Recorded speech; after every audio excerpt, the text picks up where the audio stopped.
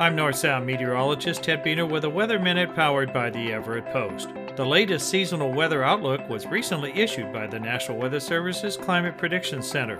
For the North Sound and the Pacific Northwest, it continues the trend of a warmer than average summer with no trend on precipitation.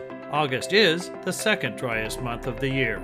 This outlook means the heightened wildfire threat will continue throughout the region for the rest of the summer and until the fall rains arrive. Looking further ahead, the seasonal outlook is leaning toward another La Niña winter season. La Niña is when the eastern Pacific tropical waters are cooler than average, and the North Pacific jet stream that drives the storm track will spend more time in our area.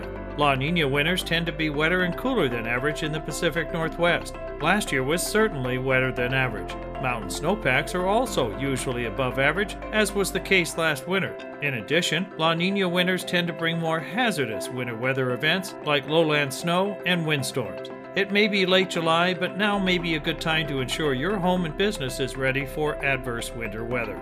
Visit TakeWinterByStorm.org for helpful tips. This has been a Weather Minute. I'm North Sound meteorologist Ted Biener.